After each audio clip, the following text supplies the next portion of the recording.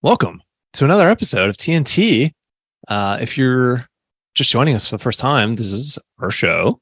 It's called TNT. I'm Tim and he's Ton. What we do every month is we explore and celebrate the art of the full-length album, something that we believe has been lost in our digital and algorithmically oriented musical landscape that we're all, trying to keep our heads above water in. So each month we'll take you through an album. We'll dig into its story and uncover its impact on society and time. I'm one of your hosts, Tim Lessick, and with me as always is Ton Nguyen. How's it going? And today's show, we're going back to 1970. We did 1970 last show as well, if you recall. We're going back. There's another album we got to do. We're going to focus today on someone who Martin Luther King Jr. famously called the Queen of American folk music, and who influenced a generation of musicians throughout her career.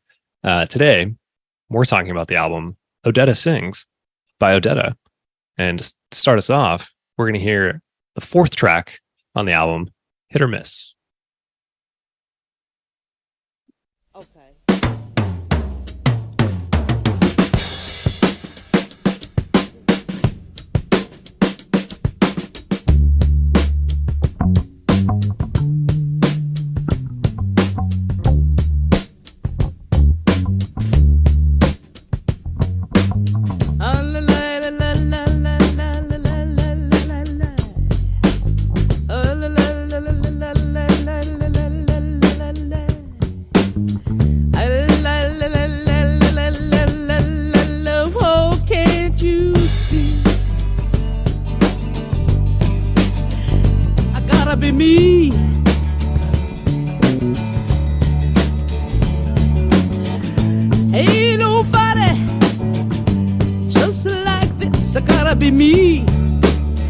Baby, hit or miss. Sitting here all by myself, trying to be everybody else. Can't you see? Hey, I gotta be me.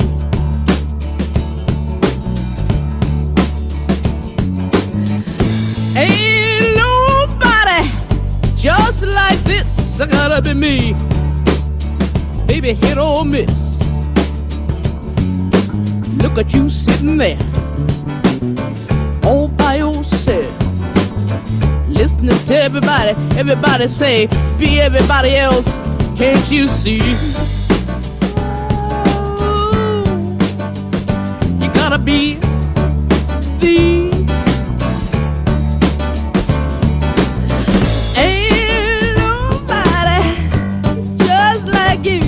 be you, baby, hit or miss. Oh la la la la la la la la la la la la, la la la la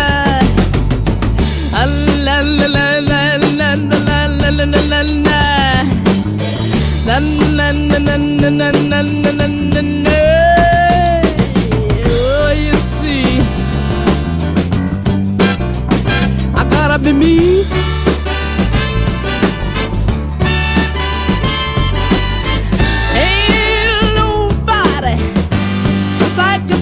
I gotta be me, oh, baby, hit or miss. Sitting here, I'm all by myself.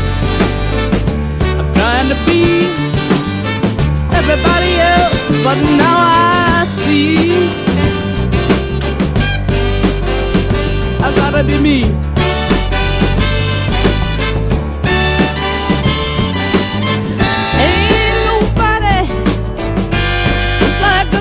I gotta be me, baby, hit or miss, baby, hit or miss. All right. Welcome back in TNT. Great song. Big fan of that song.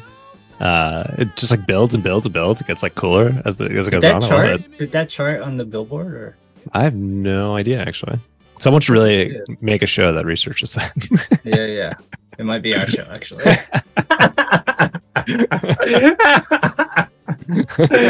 You're exposing the cracks right off the bat. Ton, how are we doing? I'm good. I'm good. Just trying to, get through it today. Oh boy, it's not the heat, it's the humidity, you know. Yeah, exactly. Getting So hot. this album, I gotta say, I was surprised. So the way that have you ever heard of Odetta prior to this? I actually haven't. No, Let's start there. You sent me a little gem that I was not really aware of for whatever reason. It never really crossed my path. Like folk music is not really my thing. I don't listen to folk music. Like I said with the Neil Young show, it's not really that. I know bits and pieces here and there, but like, yeah, this is it. But I could get into it later. But yeah, I've never heard of this album until now. Until for this show. Totally. I don't know how you heard about it, but much the same way with you in folk music. I certainly have no deep foundation in it by any means. So I love this show. I love this show. We're really putting the credits behind us right now. Yeah, we're approaching it with fresh eyes. We're enthusiastic. We're eager. That's all. Yeah. All the new listeners. But how did you sent it to me? So I heard about it. You sent it to me. So. I heard about Odetta from our last guest, Dennis Candy. Okay. He said, you guys are doing like a folk series. He's like, have you ever listened to this woman, Odetta? And I said, Dennis, I've never even heard of Odetta. You gotta just do your own show, more. Dennis. You gotta just do your own show, man. Nah, fuck him. You can come on our show if he wants to talk. Oh, we love it, Dennis. You can come back. Great so yeah, Dennis told me about this home run recommendation.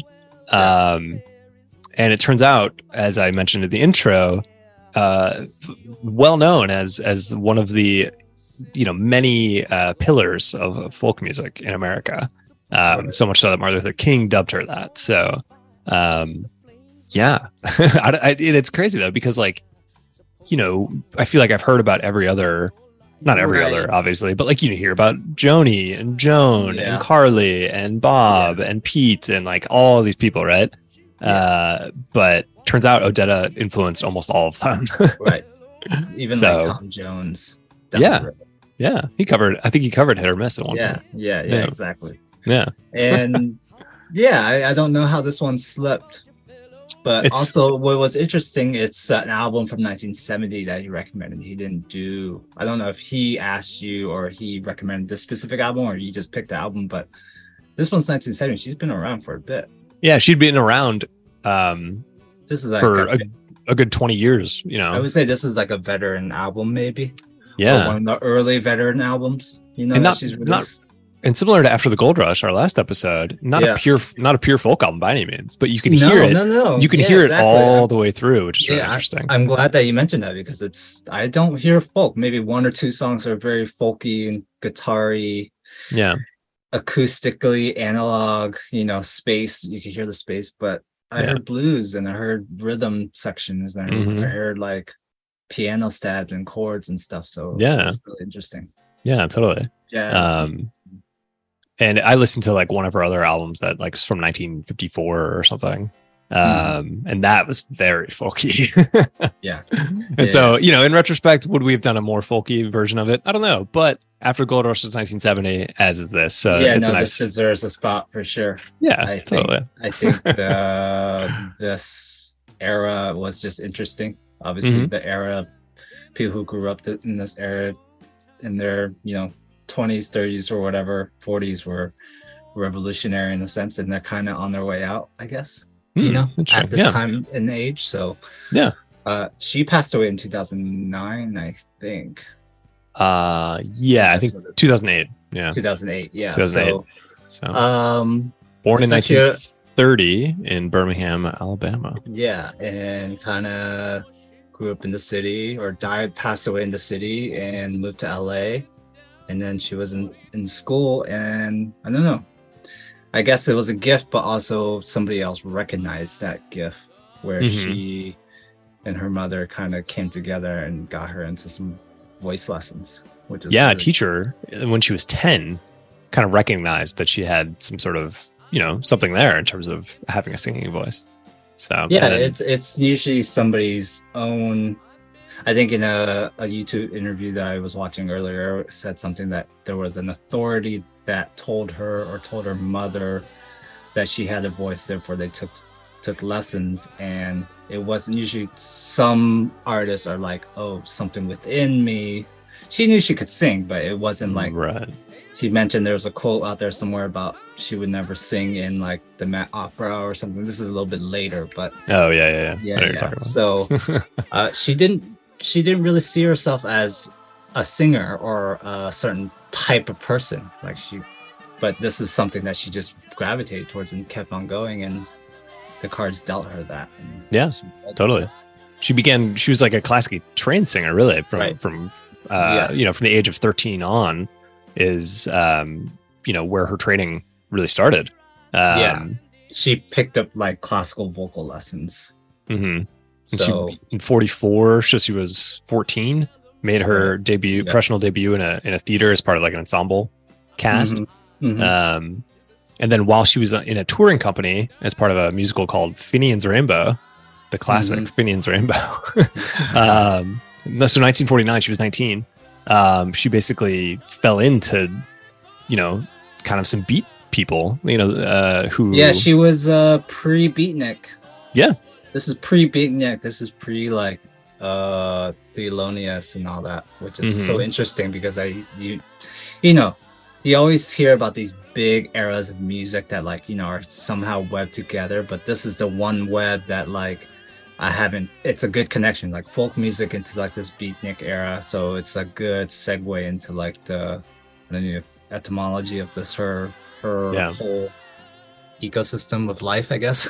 Yeah, no, totally. And, not for nothing in terms of its relation to beat culture. I mean, she really kind of got into it in San Francisco. So it is very fitting in terms of that whole scene and how it developed. She said to NPR in 2005, she said, "School taught me how to count and taught me how to put a sentence together. But as far as the human spirit goes, I learned that through folk music." So she really had a fondness for this. It really changed something fundamentally in her.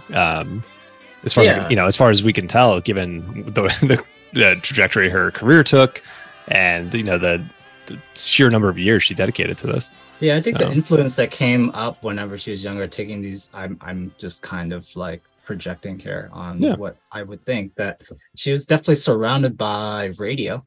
This is early radio or mid to late radio and media, like new television, new media and stuff like that. So this is how she was gaining awareness of like what was playing, what was not playing, because classical voice lessons, you're learning like classical music. You're not learning what's happening in the club downtown. You know what I'm saying? Yeah, absolutely. So it's interesting that she chose to go with like I would say the vernacular, I guess, the common, what's happening in the scene.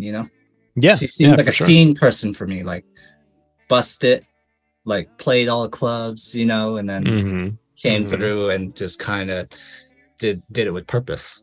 Yeah. And to your point about the shift from classical music and listening to the radio and things like that in her sort of like early operatic training, she said to or I don't know where she said it, but I read it in Scalawag magazine. I don't know what the fuck that is. Sounds she like said upstate New York music. I know. I would be surprised. Or something. Of her classical training, she said, "I had swallowed this whole pill that society had given us, that if it was classical and it was from Europe, it was legitimate." So really that's this idea that like, you can be a singer, but you have to operate sort of within this existing framework. You can't, go off on your own. So in some ways, her dive into folk was really a rebellion and a sort of rejection of the traditional things she was sort of force-fed as just being a singer and being a young woman at that time. Yeah, folk music being underground, the people's music, I guess. Yeah, say. I don't know, that whole learning, classical style is like interesting because a lot of people go down that path, but a lot of people either don't do anything with it or they do the opposite of that and just go straight to what's happening in the scene. So it's good that she's bridging these two elements together and really taking it as like what she said was like a museum piece. Like each songs that she sings are kind of like museum pieces, so that you can listen to them later. Although some of the songs and some of the content that she's written about, or I mean, sung about, are like she wished that they had never been written, such as like prison work songs and like spirituals and liberation songs and stuff like that. So her perspective, the way she positioned her outlook was really interesting in that she had the Western studies and then now she has like the underground Western studies, you know? Yeah, absolutely. She's like merging the two to really take it out the box. Totally. And as she continued her journey into folk music. She sort of made her initial fame playing the Blue Angel nightclub right here in New York City. And then at the Tin Angel in San Francisco. So this is like 1953, 54. Right. I thought it was cool that I could learn about like more clubs in New York, you know. You hear about like, you know, like Twilo and like Pacha and stuff, but you don't hear about like, I have never heard of this club before. No. No. And you know, I think I read that she was also appearing in cafes and coffee shops, much, more akin to like the Greenwich Village scene that you would think of when you think about folk music and things. Yeah, this club started, fun fact, 1934. Blue Angel started in 1934. I would say that is one, based on what I've researched, is one of the rarest desegregated clubs then. It was one of the earliest venues that premiered Edith Piaf's first performances in the United States. So that's interesting. So that's been around for a bit, Interesting. So that's like going down in New York history for like clubs. Yeah. Yeah, absolutely. So 53, 54, she's performing in clubs in New York, San Francisco. And then she puts out her first album in 54. Which she records with the folk singer Larry Moore. And then after that, label. I like the record label name on that one. Fantasy Records.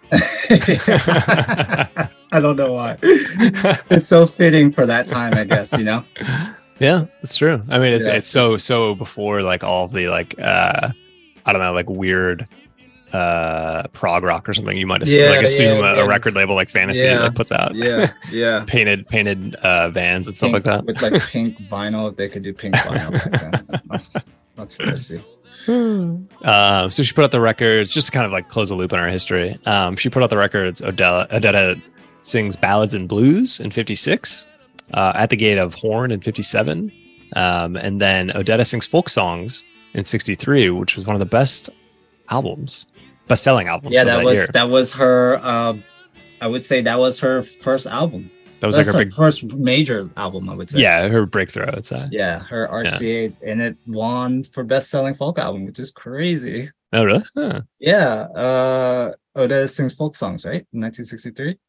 Yeah. On RCA, yeah, which is wild. I think, is one of the best sellings. Well, you said you also mentioned the Odetta Sings Ballads and Blues Tradition Records out on Tradition Records. So fun fact about that is it was kind of funded by this woman named Diane Guggenheim, who was an American mining heiress who played harp and harpsichord, but most influential as a patron of folk songs. So she started Traditional Records and pressed Odetta's first real record, I would say. Interesting. And is that of like the Guggenheims, I assume? Yeah, that's what I was trying to research, actually. I mean, you would think if she's a mining heiress that money also probably, that family money probably went to establishing the art museum. That's what I was trying to find out, but I hit a dead end on Discogs that just had a photo. I'm like, okay. Discogs didn't have a thorough history of the Guggenheim family. No, this was the pseudonym was under Diane Hamilton, and then there was a pseudonym for Diane Guggenheim. So that's Tradition Records. So I also, with that's like kind of like a patron artist relationship in a like museum context, right? In this kind of like, that's interesting, folk documentation, recording, archival kind of way, I think. Yeah, even though it was still like very current. Yeah, in that sense. Yeah. That's what I think that relationship was and how it played out. Just the parallel between the how the museum institutions used to exist and artists and things like that. That's interesting. So Odetta Sings Ballads and Blues was also the record that convinced Bob Dylan to put down his electric guitar. So you always hear about Dylan going electric, right? And everyone freaking out and losing their minds. But Dylan said the first thing that turned me on to folk singing was Odetta. I heard a record of hers called Odetta Sings Ballads and Blues in a record store back when you can listen to the records right there in the store. And he said, right then and there, I went out and traded my electric guitar and amplifier for an acoustic guitar, a flat top Gibson. That album was just something vital and personal. I learned all the songs on that record. So apparently he was playing electric guitar in a band that he was in Minnesota when he was like a teenager. And that's the record that basically turned him. Yeah. So that's so cool. Yeah. That's so cool. As you were reading that, like, it just made me think, what is the content of folk music, or what is it about folk music that draws people together? Just in your opinion. I don't think there's any right answer or wrong answer. Yeah, no, totally. And I'm trying to think about the context of like life and popular music at that time, right? Because like 30s and 40s, you had like ragtime and jazz and, going back to the 20s, you have big band and swing and all that stuff, right? Oh, right. Her dad would take her to big band shows once a week. Oh, really? Okay. That's interesting. Yeah. That's interesting. So, yeah. And what her dad and mom did, but yeah. Yeah. I mean, jazz certainly had its own sort of, rebelliousness to it, especially as it evolved in the late 50s and the 60s, bop and hard bop and stuff like that. We talked about that in our Coltrane episode. But I think it is like just very much the music of the people. And like a lot of those songs that became early folk songs were adopted, like you said, from like, prison songs or spirituals or ballads of hard times. And it just feels like they were really accessible and people could just, all you needed was an acoustic guitar. It's both low cost. It's like very DIY. It's like, it's hereditary music too, right? I think that's what it comes to mind whenever I think of like music of the people, because these are stories, right? Each one of these songs are stories. She doesn't write that many songs. She's more of a performer. Yeah. In a sense, right? From what I've researched, it seems like she embodies other people's music in a sense, and it reads to her, or she reads to her. She says in an interview that words are super important to her. Obviously they're important to a lot of things, but there's some songs out there in the that are not in her repertoire because she doesn't feel it, or it doesn't speak to her, or she can't carry out the same tones of whatever that the song actually needs or wants. So I thought that was interesting. So I have a quote actually that says, she's talking about blues and spirituals, and sort of this is more leading to her work in the civil rights movement, which we'll get to. But she said, there were two rivers running together. The words and the music captured the fury and frustration that I had growing up. So, in that way that we're talking about songs that embody things, songs that are of the people, are of the common man at that time, like that, that all crests together for me. And that's what I would say. Whenever this is a 1970 album that we're talking about, but this is just a backstory. I would honestly say we haven't even got to the album yet. We could do a whole show before 1970. It's pretty wild. I mean, she's got a really fascinating history. There's some cool stuff on YouTube about her, but I'll talk about that later. Yeah, totally.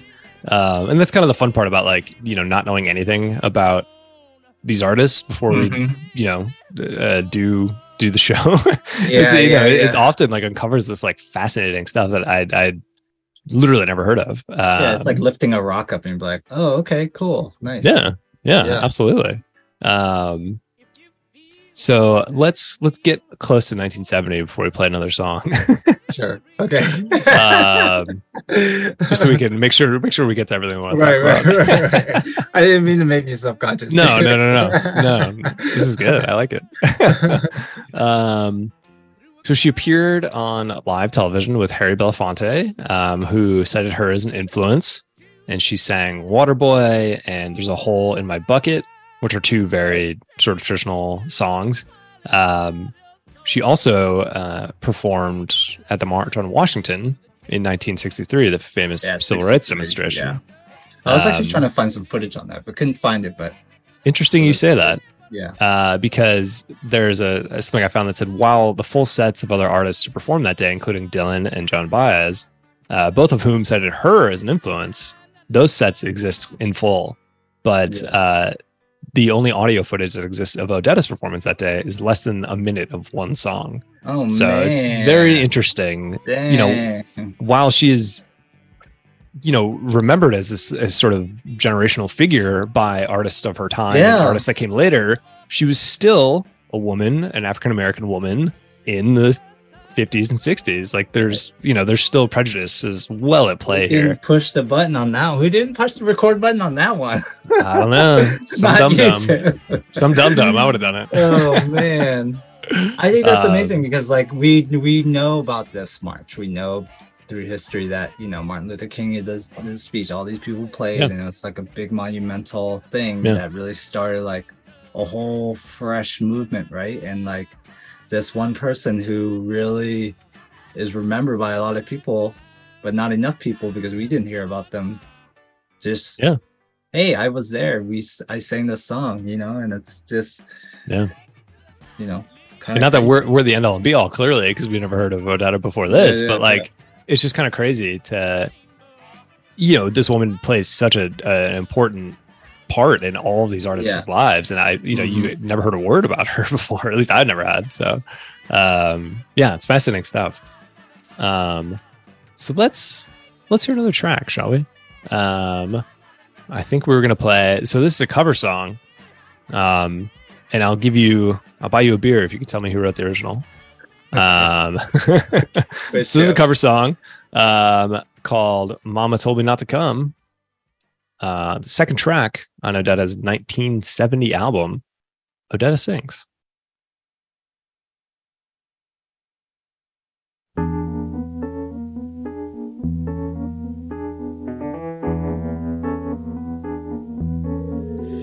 Will you have whiskey with your water or sugar with your tea? What are these crazy questions you asking me? Oh, this is the wildest party I ever did see. Don't turn on the lights, 'cause I don't wanna see. My mama told me not to come. Mama told me not to come. She said, that ain't the way to have fun.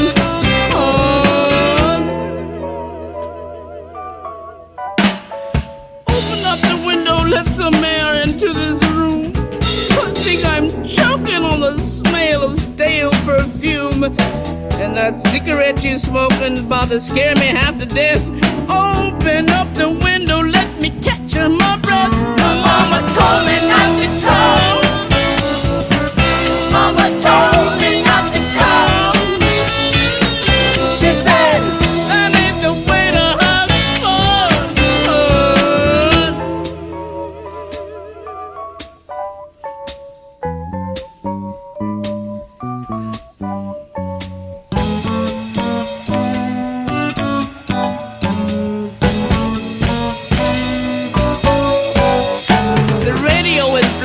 Someone's knocking on the door.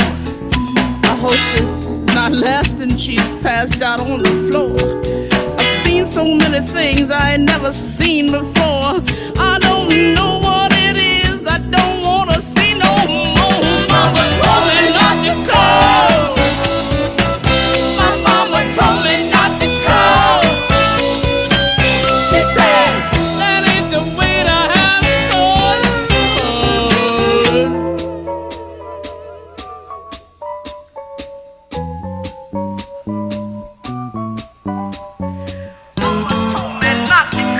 Mama told me not to come.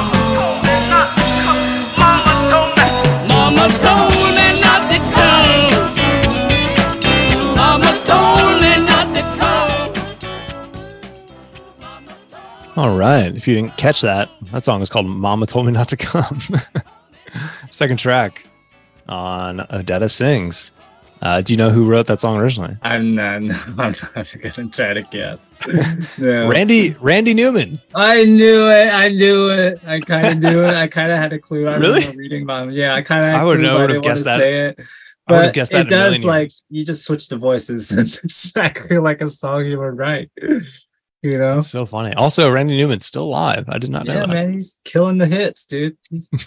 He's like sold his soul to Disney or something. I don't know. He was computer animated for a long time, I think. Yeah. Just to add, I know we were supposed to talk about 1970 right now, but Yeah, we're in getting there. 1968, she did a concert for Woody Guthrie, his memorial concert, which was kind of that's cool. Yeah, That's a cool. We should actually do a Woody Guthrie album, actually, because he's wrote so much songs. Speaking of folk, speaking of politics, very political guy. Yeah, another political but funny guy. Yeah, definitely. Really dark humor. But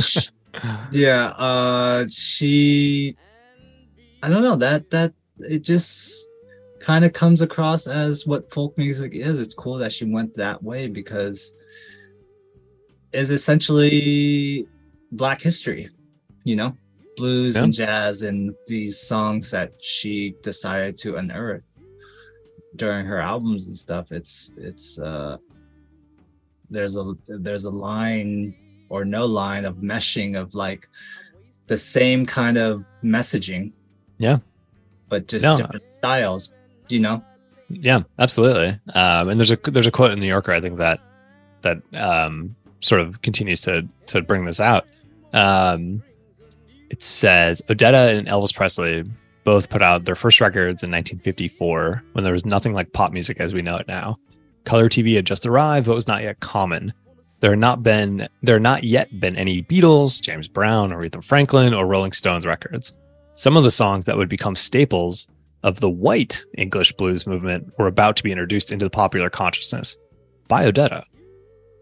So I think that is a good, like, it just continues to sort of draw out the point that you're making in terms of, how influential she was and how much, what she was doing was really putting the Black experience into song. And of course, we're not experts of African American history or folk music by any means, but this, based on the perspective, yeah.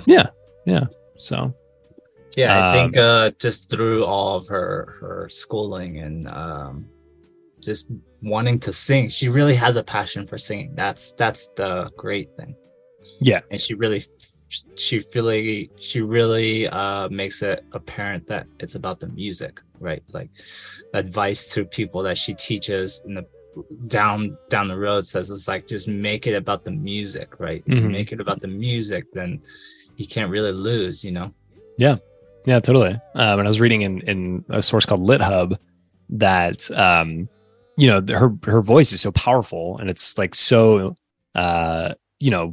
sort of it bowls you over almost, the way that even on the cover song of Randy Newman, like it's amazing. There's some weight behind it. Yeah, absolutely. She has the lower timbres that really a lot of women, I wouldn't say a lot of women, excuse me, I would say people like may not have usually. Yeah, the range is impressive because she can go very high but also go very low. And I think that's a technical way that you talk about singing ranges. But apparently she was incredibly shy on stage to the point where she would be introducing songs, but like in a whisper, like so the audience could like almost barely hear her. I think she spends a lot of time with her family and just solo. I think that's where I read somewhere. She's a very like although it might seem like it because of her dossier, like she's not really, she likes to spend time doing music stuff or being with herself, really. Yeah, and apparently she was one of the first African American women in like popular culture to wear her hair naturally as opposed to straightening it out.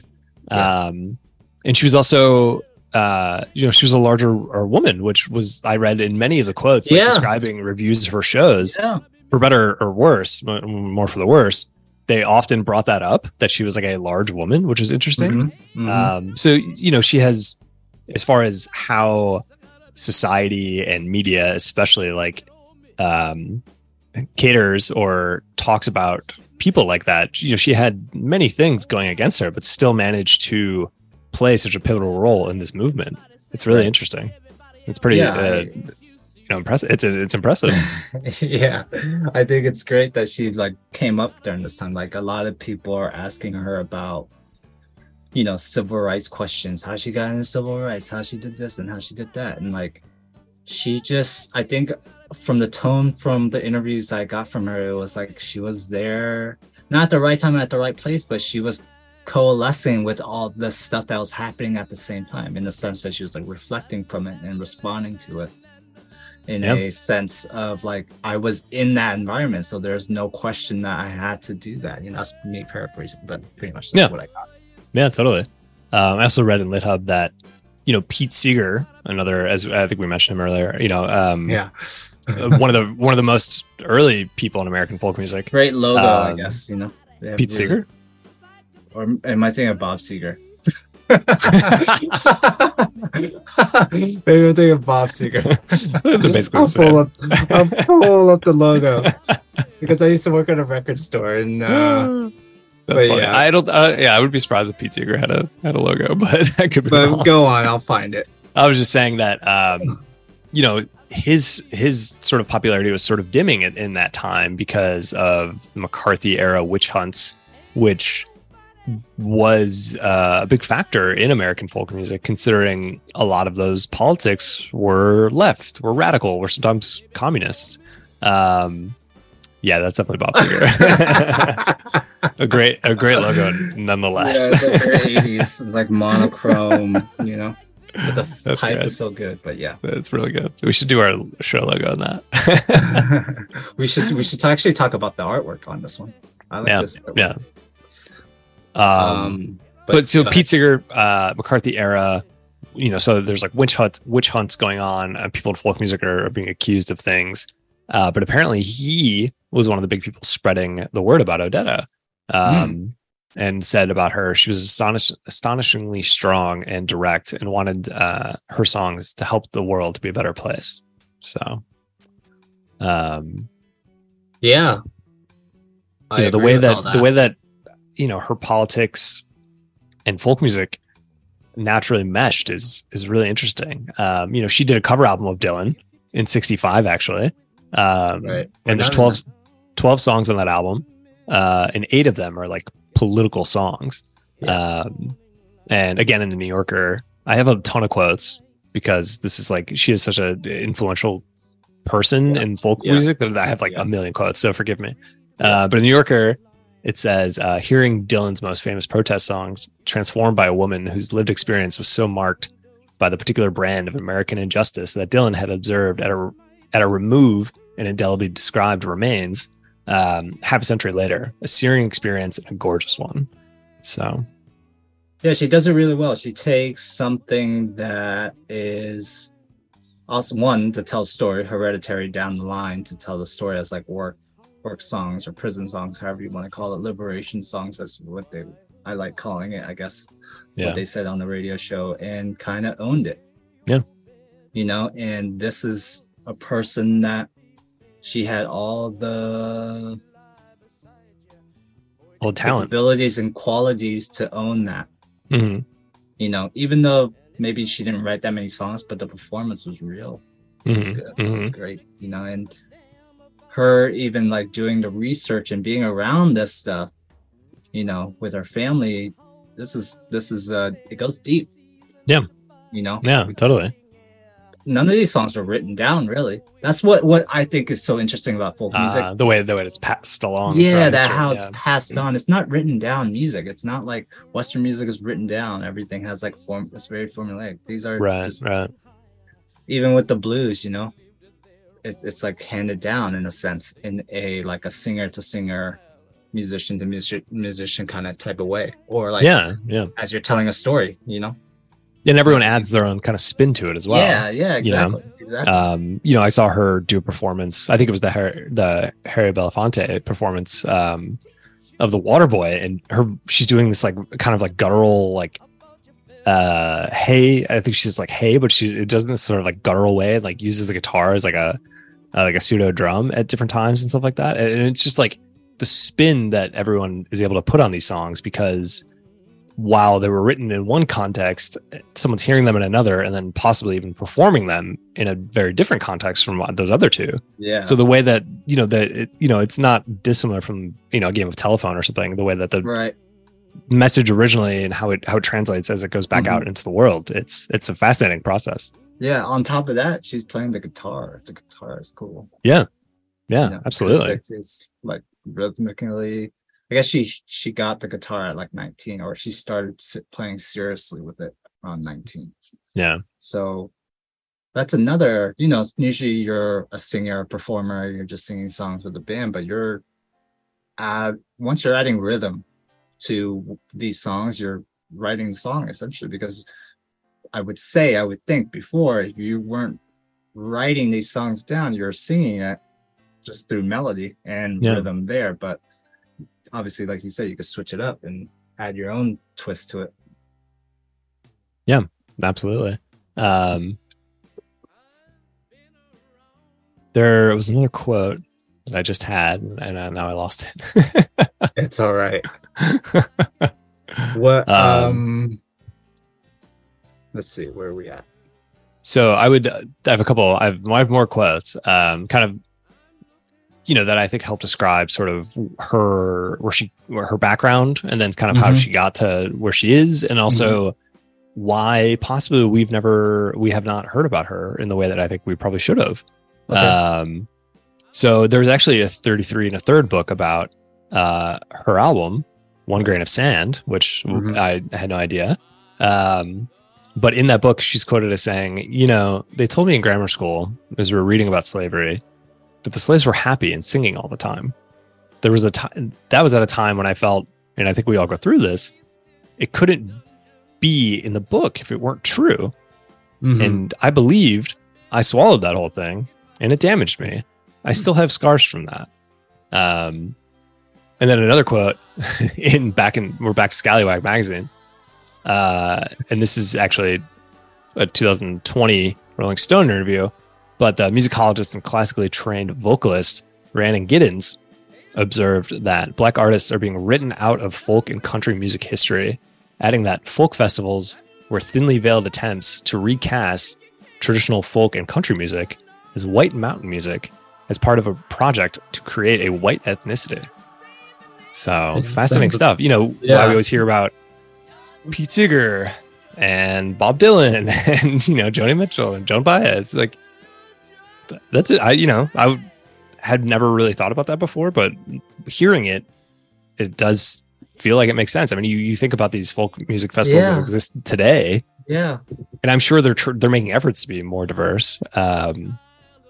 But you can't really shy away from it or even not acknowledge it, because it's all in the music. No matter what the appearances are, it's baked in as a DNA in the music.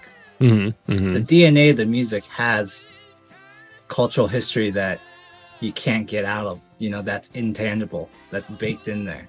Where that comes from.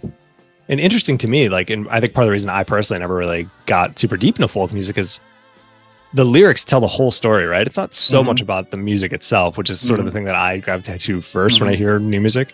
It's really about the lyrics. And so it's interesting to sort of hear, as you read more of these lyrics and listen to more of these songs, to read these things. And I never put it together like, oh, Bob Dylan, maybe this doesn't really work. It was like I'm sure there's Bob Dylan freestyle, just in a storytelling kind of way. It's interesting. I honestly I can appreciate Bob Dylan and how much he has written. I am not the biggest fan on don't go to myself and be like, oh, I gotta put a Bob Dylan record on and listen to it. I'm not that kind of person. But I don't know Dylan super well. And this record specifically it's folk enough where okay, I hear the folk, but I hear so much more gospel and blues and stuff, which obviously some folk music has come from that, churches and stuff like that, you know. Absolutely. Like that. So yeah, it's a meat grinder. So last time on our show we talked about some awards and honors that Neil Young had. I think he's like a knight of the Canadian Republic or some shit like that. In '99, President Bill Clinton presented Odetta with the National Endowment for the Arts National Medal of Arts. Yeah, that seems like a repetitive thing. Is that what it says? That's what it says. The National Endowment for the Arts is National Medal of Arts. Yeah. It's exactly Wikipedia, man. Yeah. Yikes. And then he's quoted as saying, "She is the reigning queen of American folk music, reminding us all that songs have the power to change the heart and change the world." 2004, she was honored at the Kennedy Center with a Visionary Award, along with a tribute performance by Tracy Chapman. Sorry, now I'm just going through random trivia because my favorite you didn't get to, but okay, go ahead. My favorite was the Library of Congress, Living Legend Award. Oh shit! In 2005. That's really? I didn't even know you could get a real award for that, and especially for the Library of Congress, man. I thought that's just something that people said, you know, like, oh, that's a living legend, you know. Yeah. You know, there was actual award, like a award show or award that you get from it. Living Legend Award. That's strong. Well, in 2001, 2 days after 9/11, Letterman had Odetta come on, and she was the first artist to perform on a show after it came back on air. And apparently he had her on a few times, like throughout his reign of late night hosting. But you know, it still baffles me that like she's not more well known in the popular lexicon. Do you think it's because even though like her 1963 album was like the best selling folk album, do you think it's because she didn't really cross over to like gospel or blues or popular music? You know, because Aretha Franklin kind of got like very pop throughout the years, right? From gospel to exactly. Yeah. So, when I was reading after like the early 70s, she didn't do a whole lot of. She didn't put out a whole lot of music in like 20 years.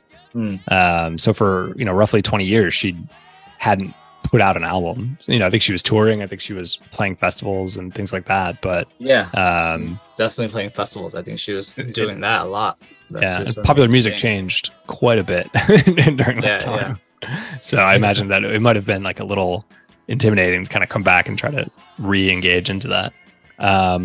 Let's play one more song before we kind of talk about her lasting legacy and some of the artists that she influenced. We're going to listen to Give a Damn.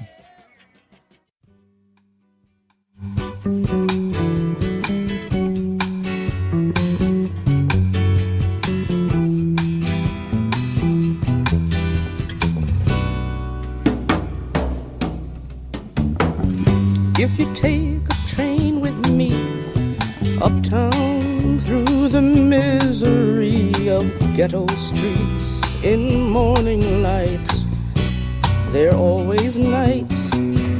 Take a window seat, put down your times. You can read between the lines. Just meet the faces that you meet beyond the window's pane. And it might begin to reach you why you to give a damn about your fellow man. Or put your girl to sleep sometimes with rats instead of nursery rhymes, with hunger and your other children by her side. And I wonder if you'll share your bed with something else that must be fed, for fear may lie beside you, or it may sleep down the hall. And it might begin to reach you why you to give a damn about your fellow man. Come and see how well despair is seasoned by the stifling air. See your ghetto in the good old sizzling summertime. Suppose the The streets were all on fire, the flames like tempers leaping higher. Suppose you lived there all your life, do you think that you could smile?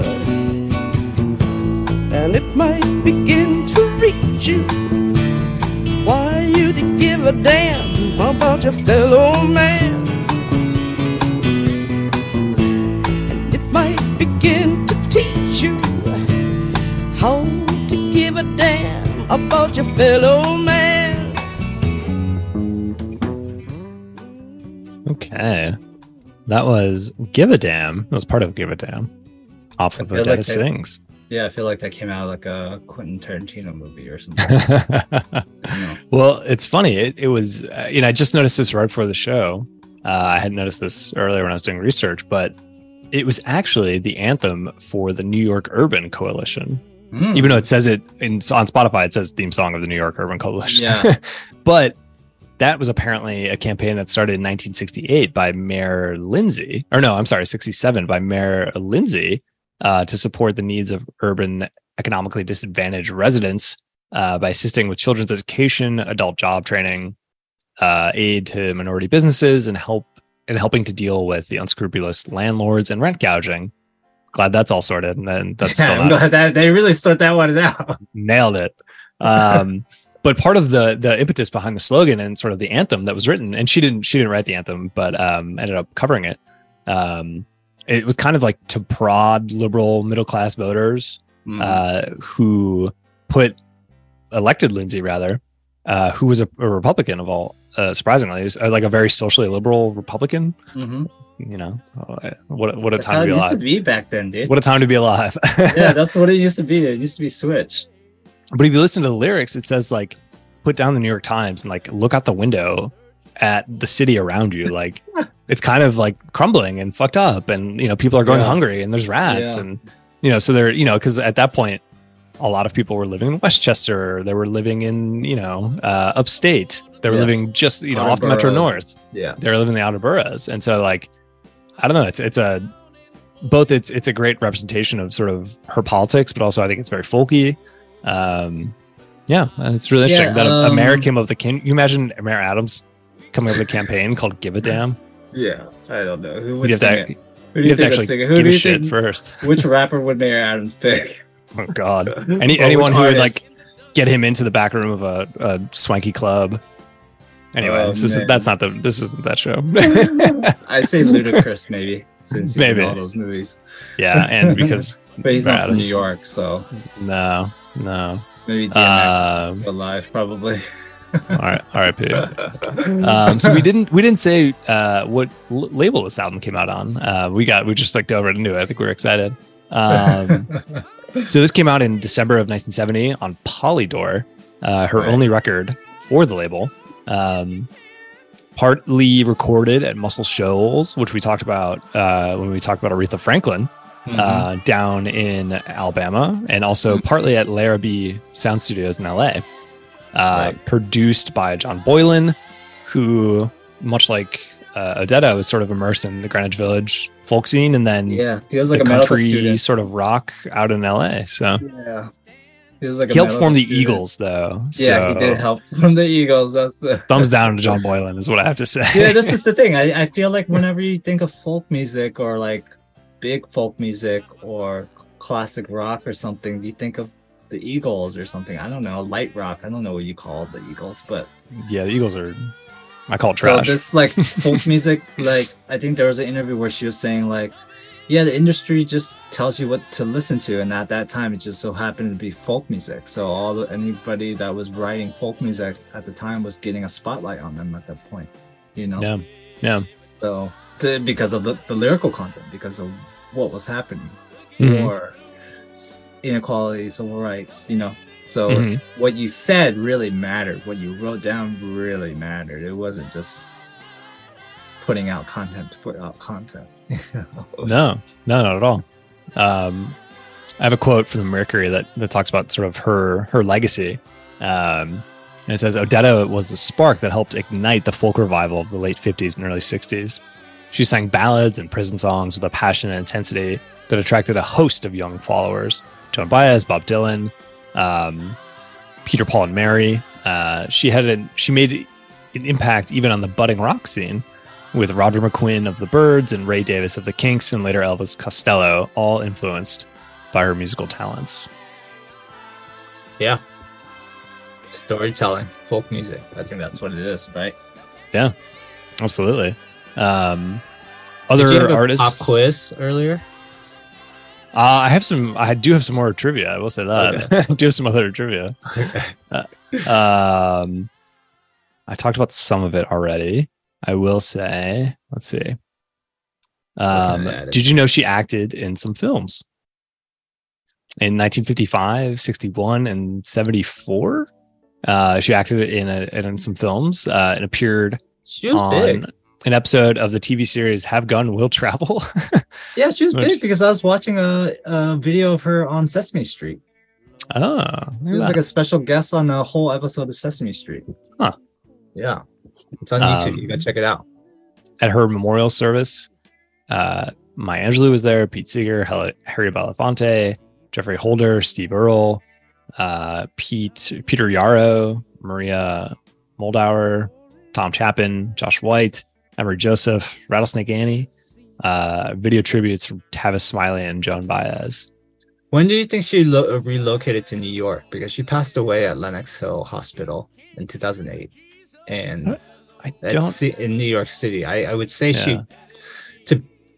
I don't know. I'm sure she was there a lot. You know, she was singing with the boys choir for the show for Letterman and stuff like that. So I'm sure she traveled a lot, but I think New York was like her spot. Yeah, I think she eventually made her home here.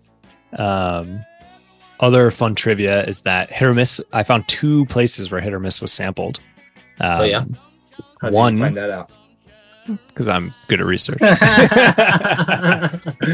Fact checking you. Okay. No, there's a sample site. There's a site called like whosampled.com. Behind the curtain. The Chemical Brothers sampled Hit or Miss on the song Electro Bank. Oh yeah, which I remember that song. The video for has a super young Sofia Coppola in it and was directed by Spike Jonze, who famously, directed the movie Her and a bunch of Beastie Boys videos and many other things. Also sampled on the DJ Shadow and Cut Chemist's collaboration Brain Freeze, which checks out because DJ Shadow. Let's make a show about Chemical Brothers and DJ Shadow. Who did you not sample? That would be a fun trivia question. It would just be us reading samples for an hour. Some other quotes related to her influence. Joan Baez said, "Odetta was a goddess. Her passion moved me. I learned everything she sang." Janis Joplin, who apparently spent much of her adolescence listening to Odetta, was the first person that Janis imitated when she started singing. John Waters, whose original screenplay for Hairspray mentions Odetta as an influence on the Beatniks and that sort of alternative culture. And Carly Simon, who cited Odetta as a major influence and told, is quoted as going weak in the knees when she had the opportunity to meet Odetta in Greenwich Village.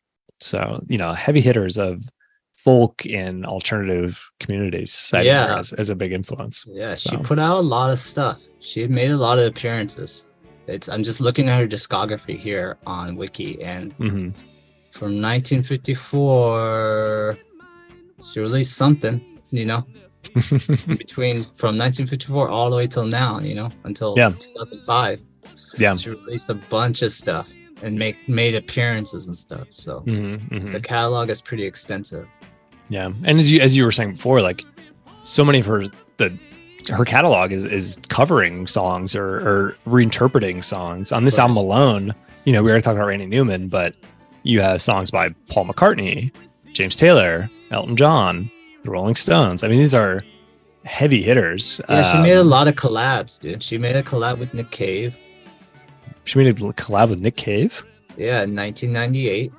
Nick Cave, the Nick Cave we did in the show, or Nick Cave, the visual artist? Yeah, Nick Cave we did in the show. No shit. Yeah. Talk about collaborations I was not expecting. Yeah, exactly. The guy who did a full album about murder. Yeah. So she was like collaborating with people. You know?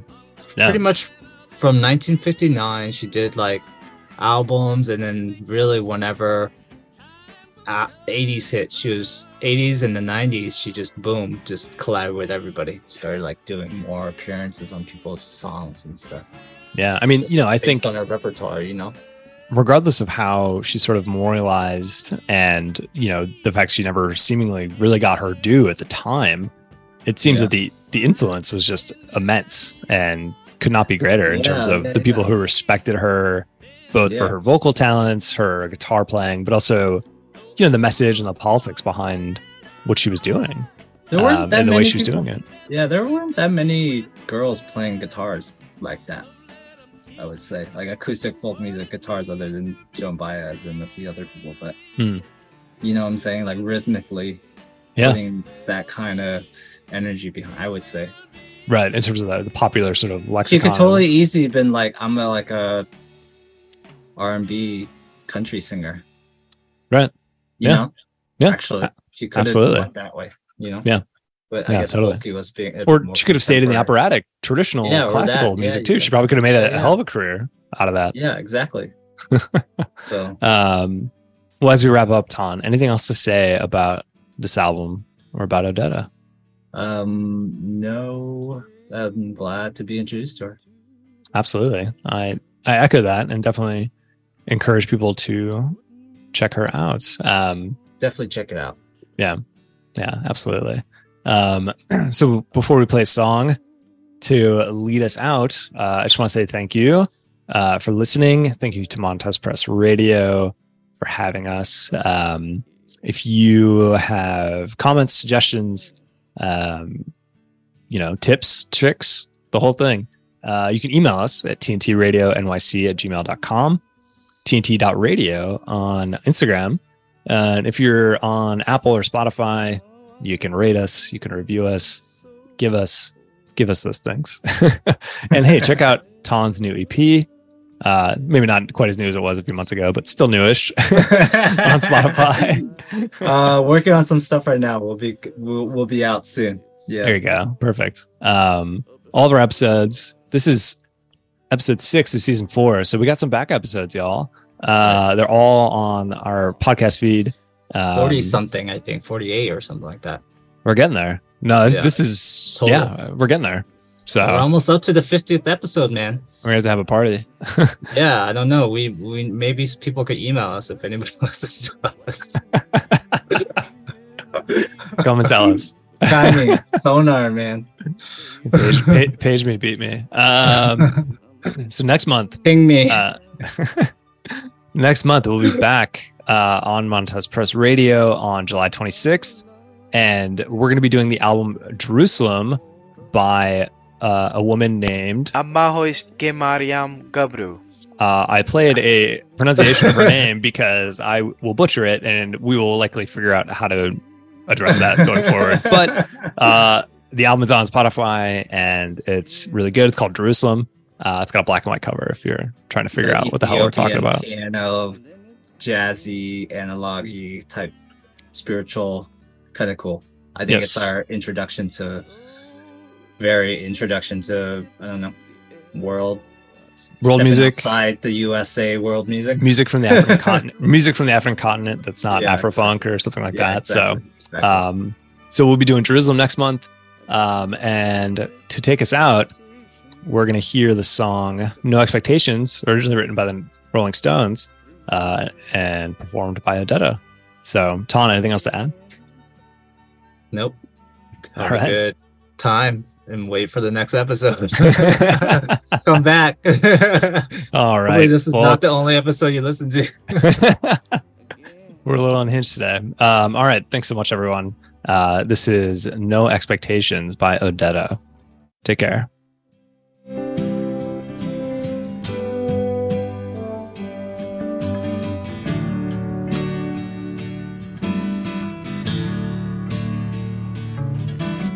Take me to the station.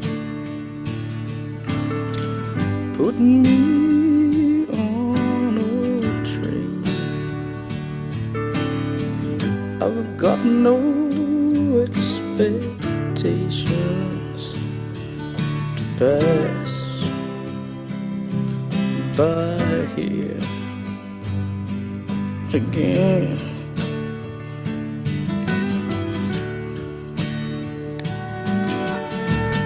Once I was rich, now I am so poor.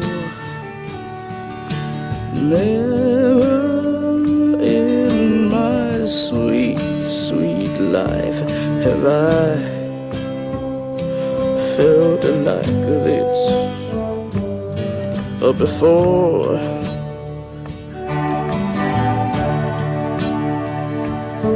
Your heart is like a diamond. You throw your pearls at swine, and as what you leave in me, you packed, baby, you packed. I'm a peace of mind.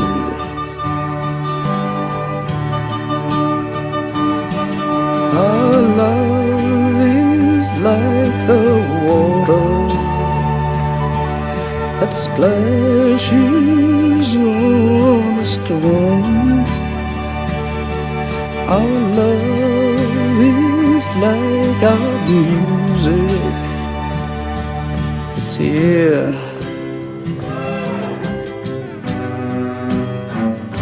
and then it's gone.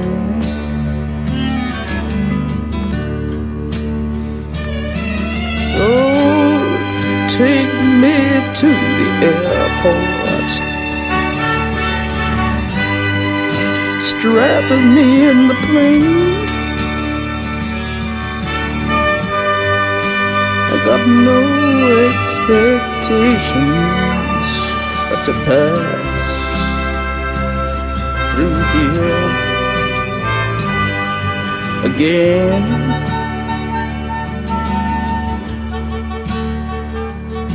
I won't pass by here again.